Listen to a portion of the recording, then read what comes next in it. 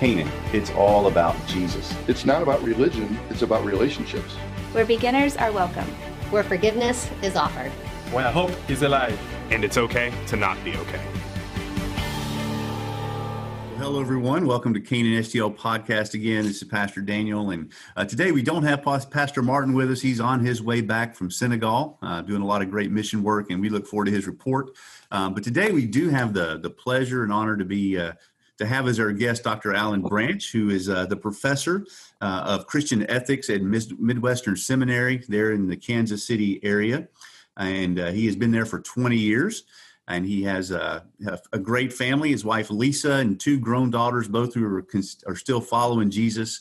And he is also an author of several books. And we may address some of these during our topic today, but he wrote the book called Born This Way, ? That looks at the comparison of how we were born ethnically versus the question, are people born with that homosexual bent? And so it would be a great read, highly recommend it. Also, he has written a book called Affirming God's Image, which is also available, but he's also currently working on a book to be published soon called 50 Ethical Questions.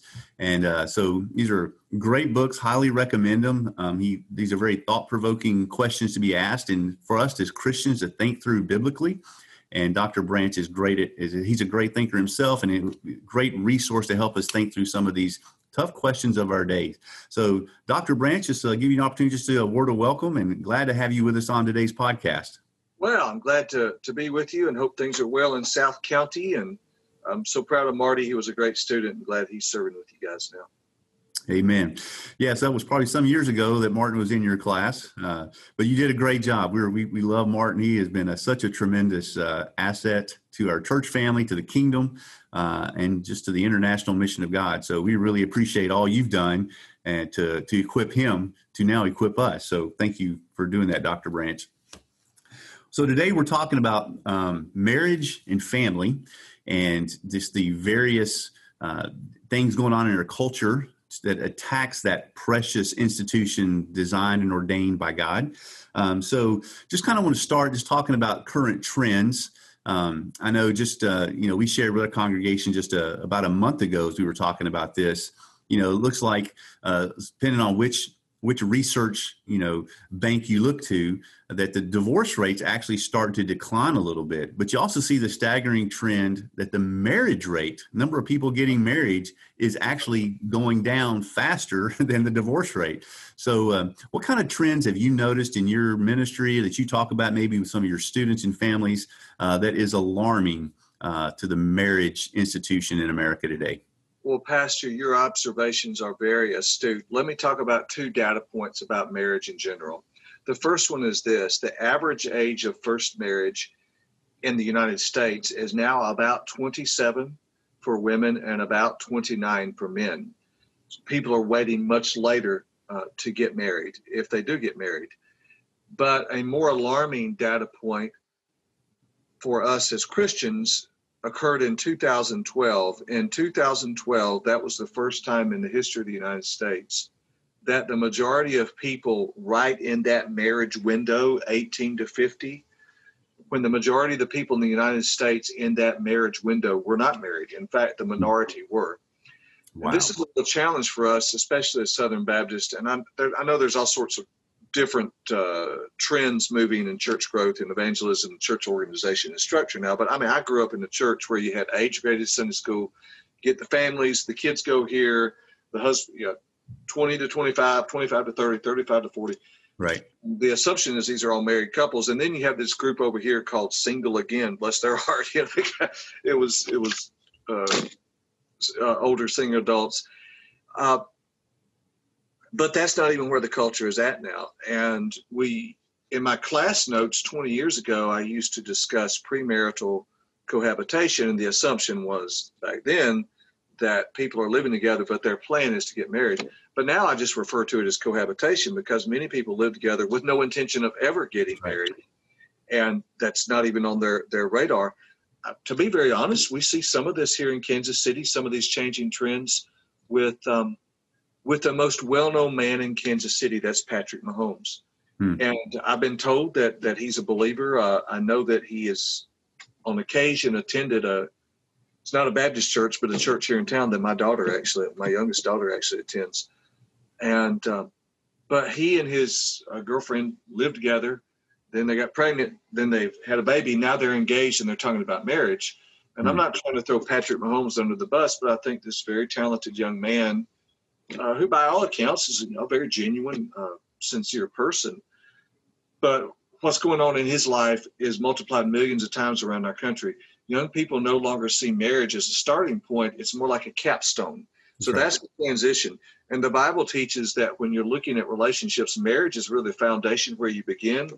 But our culture now looks at it as a capstone. That's something you achieve later down the road when you've done all these things.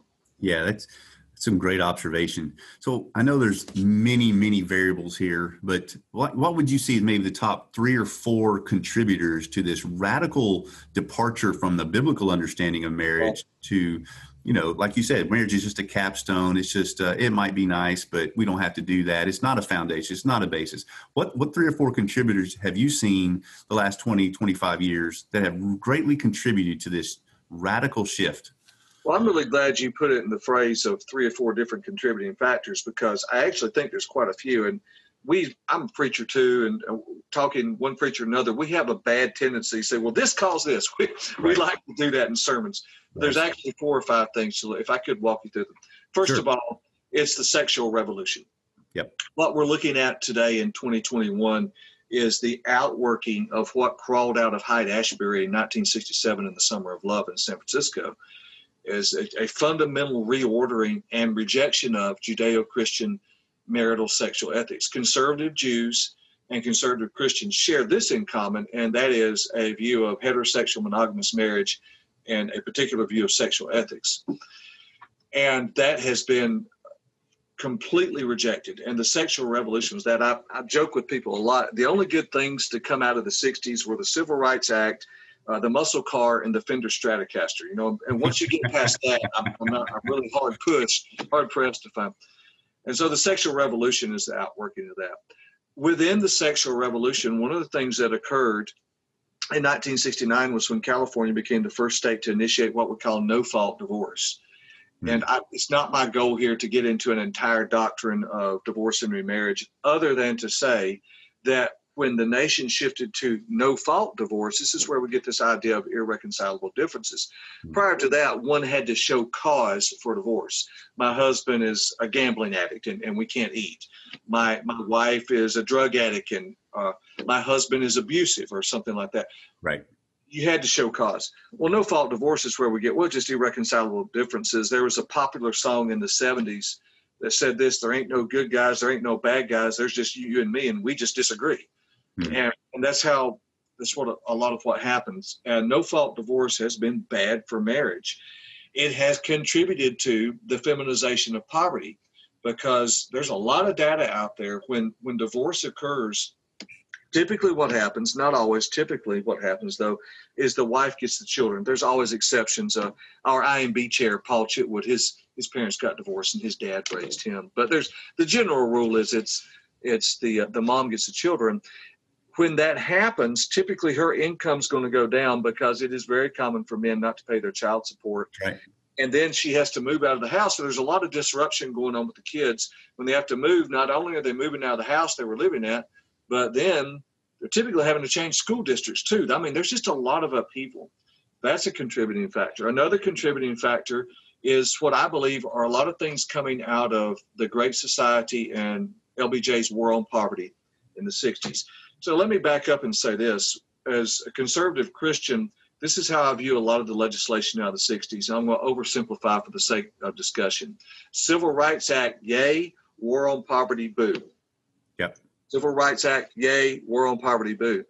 And what happened with this massive expansion of the government welfare state in the 60s is initially what you saw in the first 5 or 10 years after LBJ's War on Poverty is it did have some poverty ameliorating effects and some good things happened. But the longer these programs went on and the more they've gone on, they actually reinforced bad behavior, and it has contributed to the destruction of the family, especially the family in the inner city, in the urban core. It reinforces a lot of bad choices, and some of these government programs discourage men from taking responsibility for the children which they father.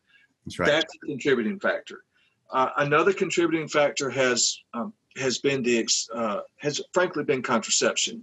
So let me say this very quickly. A lot could be said about contraception. I don't think it's wrong or immoral for a Christian couple within marriage to use particular forms of contraception, to space children or whatever, and that sort of thing. So I'm not saying never use contraception.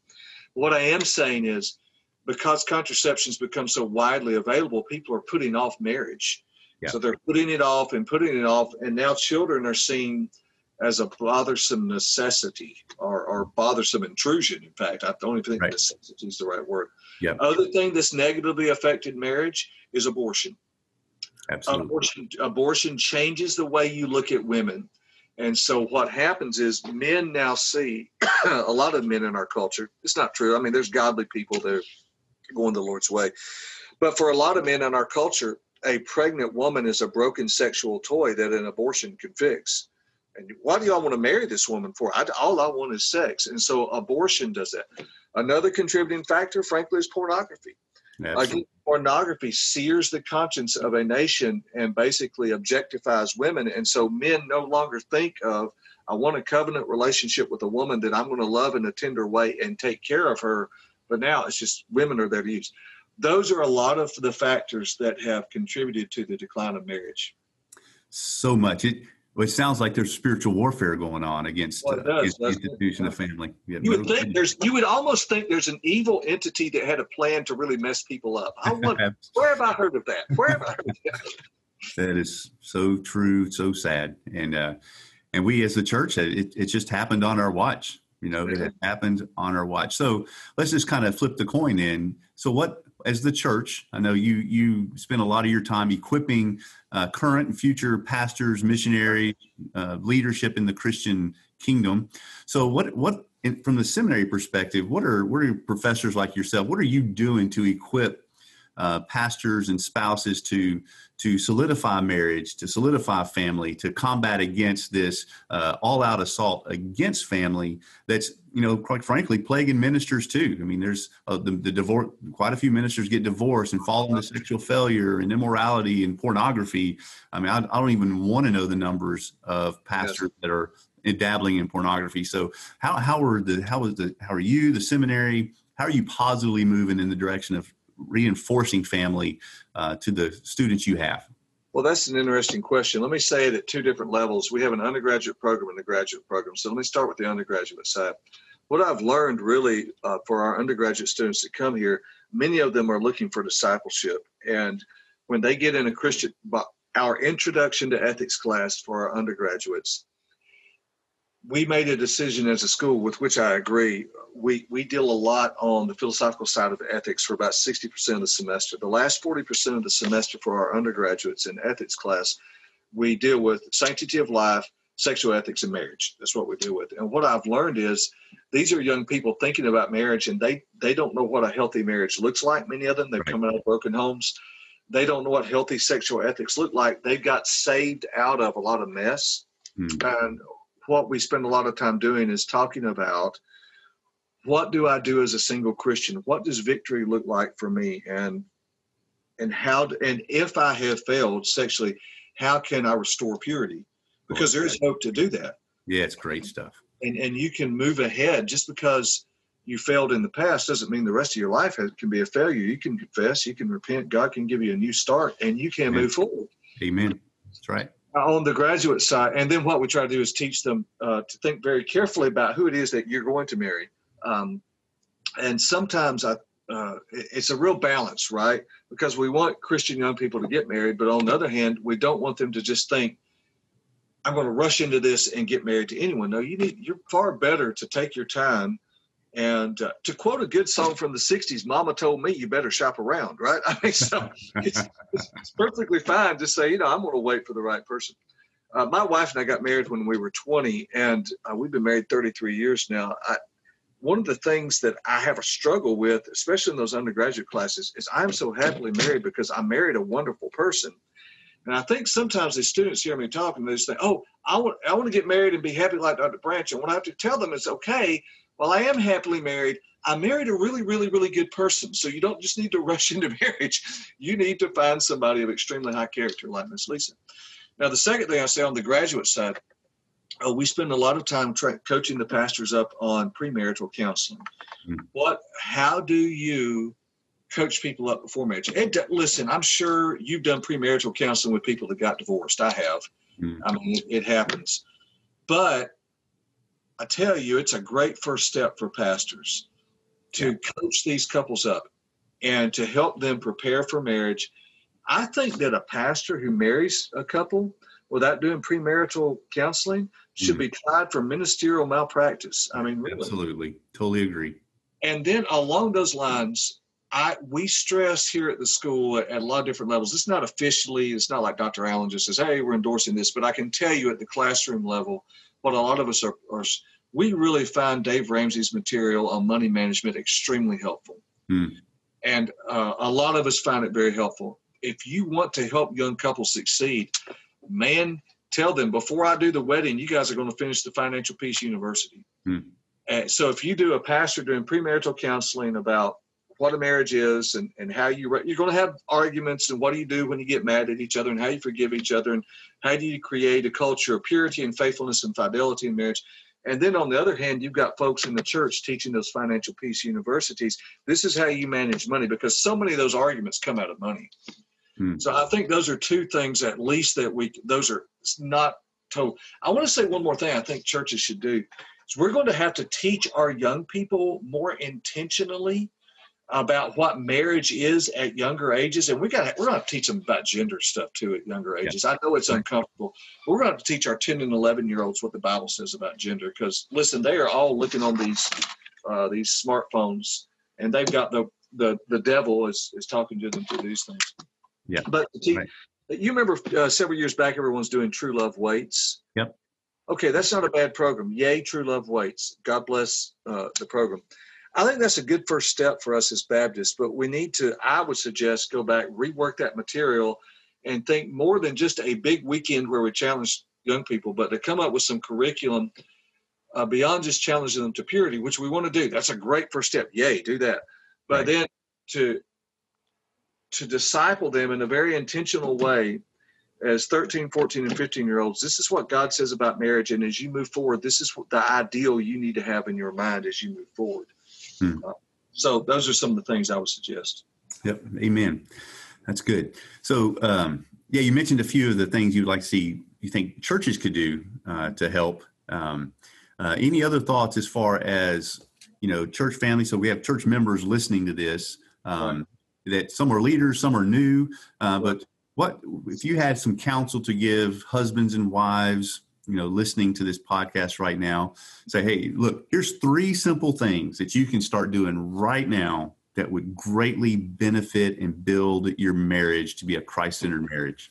Right. The first thing I would say is, and this is going to sound like Sunday school, but I mean this as gravely and as soberly and as earnestly and as urgently as one seminary professor / Baptist preacher could urge people to do. That is, have your family devotions. I mean it. Read the Bible together and pray together. We used to have that bumper sticker, and people laugh about it. Oh, the family that prays together stays together. I'll tell you, statistically, there's a lot of data behind that. Yeah, absolutely. That couples who get on their knees and pray together and they go to the Lord together, man, it makes a difference. Amen. And I'm telling you, it makes a difference. Pray together. And men, I know you're going to feel awkward and it's going to feel weird, but you need to take your wife's hand and say, sweetie, we haven't prayed together this week, and we're going to do it tonight. We're going to open the Bible, and we're going to read the Bible, and we'll pray, and have those family devotions with your children. And they're going to kick each other, and they're going to throw stuff at each other. And I mean, it's okay. I think the Latter-day Saints is complete heresy, but what wonderful commercials, right? I mean, that's right. Okay, that's right. Listen, your family devotion time is not going to look like an LDS commercial, right? I mean, they're going to be throwing things at each other, and it's going to be it's because you mentioned the devil earlier. I mean, he does not want a family to pray together. Second thing I have to say is you have to realize the devil is after your family. So first of all, pray together, stay on your knees, read the Bible together. I would just listen. I know we have these ideals, pray together every day. I say if a husband and wife can square away one night a week, that's going to be our family devotion night. Man, that's a long way to victory. Amen. Where how few couples do that. And I think it's very doable. It's an achievable goal. Man, it's Tuesday night's our night when we do that. Thursday night's our night when we do that. We're going to spend 30 minutes reading the Bible, praying together. Okay. The second thing I would say is realize you have an enemy. And when Jesus talks about Satan, he's not referring to some metaphor for the idea of evil that's in the world. No, he means a literal entity, a fallen angel named Satan who's coming after you. And he's got a lot of demons with it. And if you don't appreciate the degree to which you have an enemy, you're setting yourself up for failure. You need to be situationally aware. And we battle with principalities and powers in high places, and Satan's coming after the family. So just be aware that you have an enemy, and you have to be very, very cognizant of that. Third thing I would say is to be aggressively, like a sanctified pit bull about the media that comes into your home. Absolutely. The world's going to lie to us through TV and online and everything else. I mean, you just have to make some decisions as a couple. You know what? There's going to be some stuff we don't watch, some music we don't listen to, some movies we don't see. And I know I sound like an old-time fundamentalist preacher, and I'm not saying don't go to movies and don't watch TV. What I'm saying is you have to exercise some real discernment, and a failure to exercise discernment is an invitation to tremendous failure. So I'm not saying don't go to the movies. What I'm saying is go to that website, Plugged In Online. Have you heard of that, Pastor? Absolutely. It's a great website. It's a great way, isn't it? That's a help. Okay, well, before you just go see a movie and let Hollywood hit you with whatever, go to Plugged In Online, make a mature decision based on what the content, and then you go make an entertainment choice that's conducive to the sort of success that you want.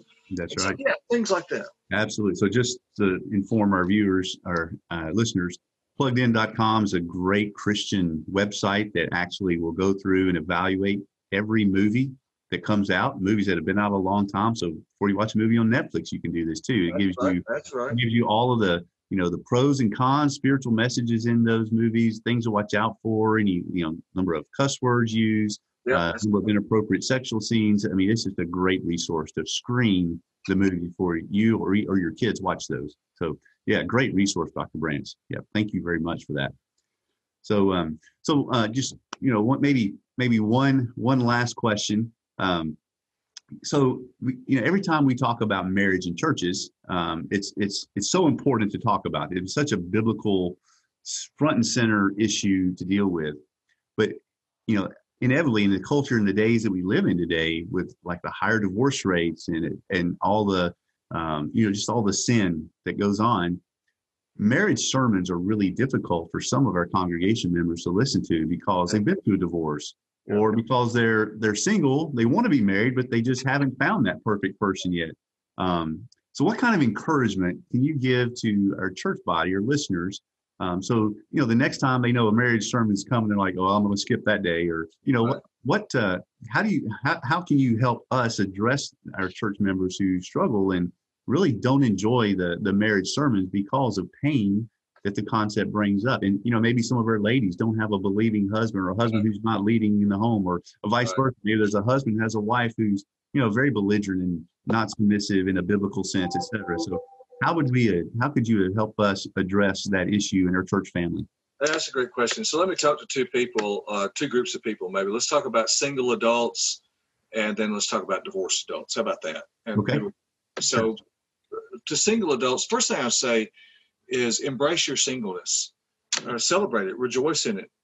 And someone says, "Yeah, but what is it? I want to be married and I'm not. And what's so good about singleness?" Well, I mean, you might look at it this way. Right now, you have more money than you would if you were dating. So, that's true. Amen.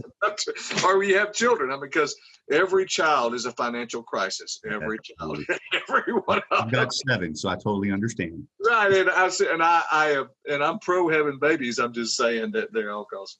But in all seriousness, learn to embrace your singleness and learn to rejoice in it, and to have an appreciation of the fact that a lot of people are married and the pastor has a job to do. So if you could just come to it realizing, hey, listen, my pastor's got a job to do and he needs my support. And I want to encourage him because I know I'm not married, and man, for whatever reason, that hasn't been the Lord's will so far in my life. But I know he's got a job to do, and I want to support him in that, and I want to encourage my pastor. To divorced people, here's what I would say is, man, divorce stinks. I understand that. Yeah. And the Bible understands that, and pastors understand that. We care about people, and we want you to find grace. And the pastor still has a job to do, and to try to appreciate that when what we do is we preach the standard. And this is how I view my job. And now I'm talking as a pastor, not so much as an ethicist. But the pastor's job, I think, is this. When we preach on these topics, it's almost as if as a preacher, we're at the top of a cliff saying, don't go over this cliff. If you go over this cliff, it's really, really, really, really going to hurt. And we don't want you to go over this cliff. Please don't go over the cliff. Yeah. So when pastors preach a marriage sermon and we touch on divorce and all those things, what we're saying is, please don't go over the cliff.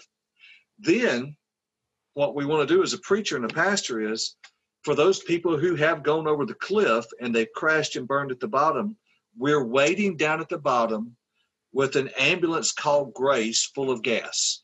Amen. And we've got the ambulance of grace full of gas, and we're here to show mercy to those who've gone through this. And I think that would be my approach. And for everyone in the church to know, hey, this is how the pastor's coming at this. Please don't go over the cliff. If you do, we've got an ambulance called Grace at the bottom of the cliff. Yeah. Amen. That's well said. I love that illustration.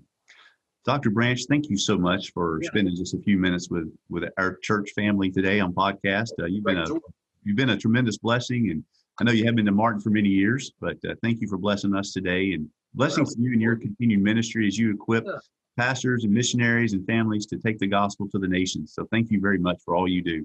Well, thank you. I really enjoyed being on here. I look forward to meeting you in person. Yes, sir. Yes, sir.